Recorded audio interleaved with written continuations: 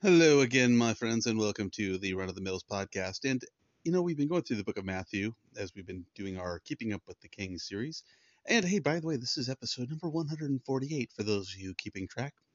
And we've been in Matthew chapter 13, and a few days back, or maybe it was last time, I can't remember. We were talking about the parables of Jesus and how there seems to be this discrepancy, right, in between the parable of the hidden treasure and the pearl of great price, as they're often called. So I'm going to read those again. It's 13, Matthew 13, 44 and 45. It says, "Again, the kingdom of heaven is like a treasure hidden in a field, which a man found and hid, and for joy over it, he goes and sells all that he has and buys that field."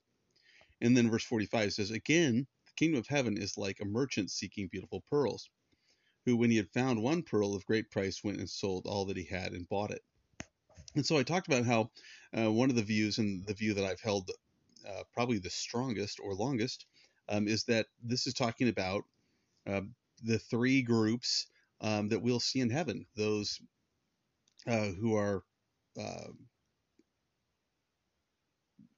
saved Israel, and those people who are the church, and then those who come to faith during what would be called the Great Tribulation. So anyway, but one of the things, excuse me, one of the things I pointed out was that there's a discrepancy here between the first and the second parable. So the first one, he says, the kingdom of heaven is like a treasure hidden in the field, which a man found and hid. And the second one, it says the kingdom of heaven is like a merchant seeking beautiful pearls. And so what I pointed out before was that he said the kingdom of heaven in the first one is the treasure, and the man is going to find it. In the second one, the kingdom of heaven, he says, is the merchant who's seeking beautiful pearls. And so, the first one, the man is the kingdom of, rather, the kingdom of heaven is the treasure. The second one, the kingdom of heaven, is the merchant. At least that's the way it would seem.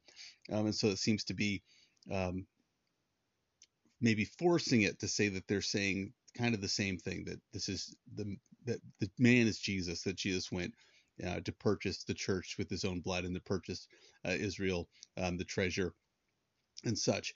And so anyway, I decided, I want to read into this more and see if anybody else has noticed this. And I still couldn't find any commentaries that dwelt or dealt with this.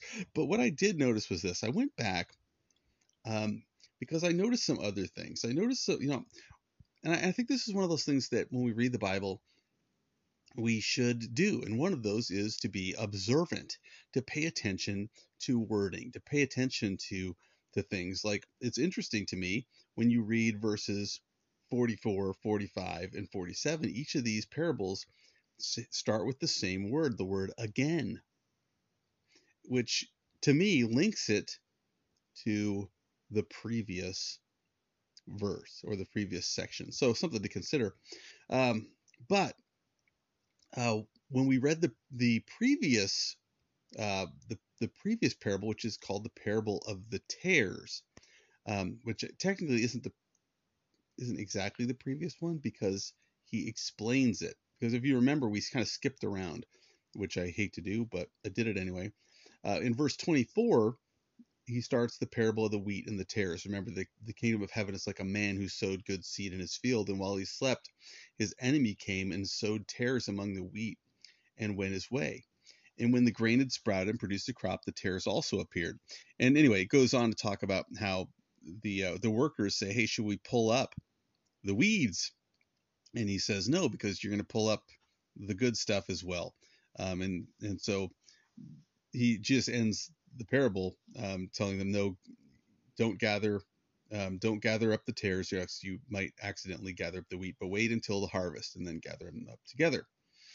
So why did I go back to that one? Well, here's the thing I think is interesting, right? He says the kingdom of heaven is like a man who sowed good seed in his field. But while the man slept, his enemy came. So the kingdom of heaven is like a man who sowed good seed. So when we read the explanation of that, which we go down to verse 36, When Jesus explains it, the disciples say, "Explain to us the parable of the tares in the field." And Jesus answered and said to them, "He who sows the good seed is the Son of Man. The field is the world.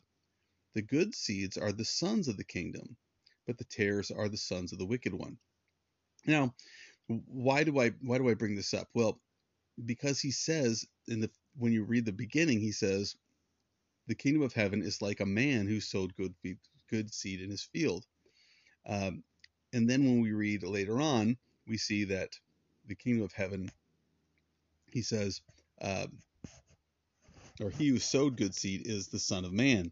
And previously he said the kingdom of heaven is a man who sowed seed. So we're seeing that the kingdom is not just the church, but also he's including himself, right? He's saying when we talk about the kingdom of heaven, it's talking about he, the king, and the people. And so it kind of changes the way, I think, the way we read it, because he's not just saying um, in the parable that this is uh, the kingdom of heaven is like a man who sowed seed in his field. That he's saying the kingdom of heaven is the man, is like this man.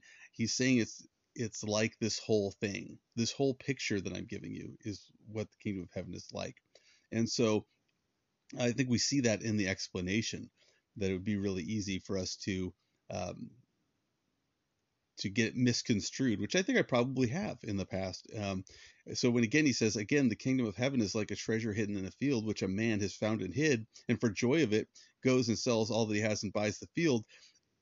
It's very easy, I think, for us to say, well, the kingdom of heaven is like the treasure, okay, because that's the first line, rather than saying, no, this is a whole picture of what the kingdom of heaven is like.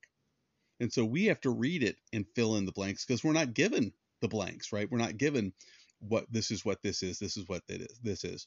We do know that the field throughout these has been a picture of the world, but that's not always the case. But it would seem that that's the picture. And so when we get to the pearl of great price, and he says, again, kingdom of heaven is like a merchant seeking beautiful pearls, who, when he's found one pearl of great price, went and sold all he had and bought it. He's not he's talking about the totality of the kingdom of heaven. And so that includes the king and his relationships to the people, the sons of the kingdom. And this, strangely enough, as he said in the parable of the tares, um, he talks about the sons of the wicked one, right? He says that in verse 38. The field is the world, the good seeds are the son of the kingdom, but the tares are the sons of the wicked one. And yet, this picture he tells of the kingdom of heaven it's got this strange mixture.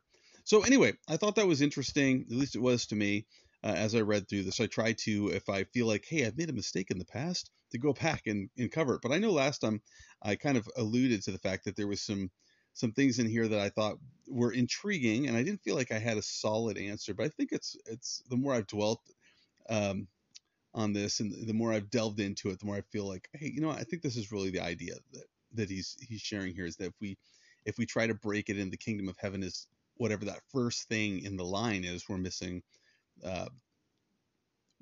the explanation. And I think it's really easy to do that, and I think that because I did it. So anyway, next time we'll talk about the reaction to the parables. Or actually, no, I guess we're not going to talk about the reaction. We're just going to read that Jesus finished the parables and then he departed, and we're going to see the reaction to him when he gets to his hometown, back to Nazareth. So we'll talk about that next time. God bless you. Talk to you soon.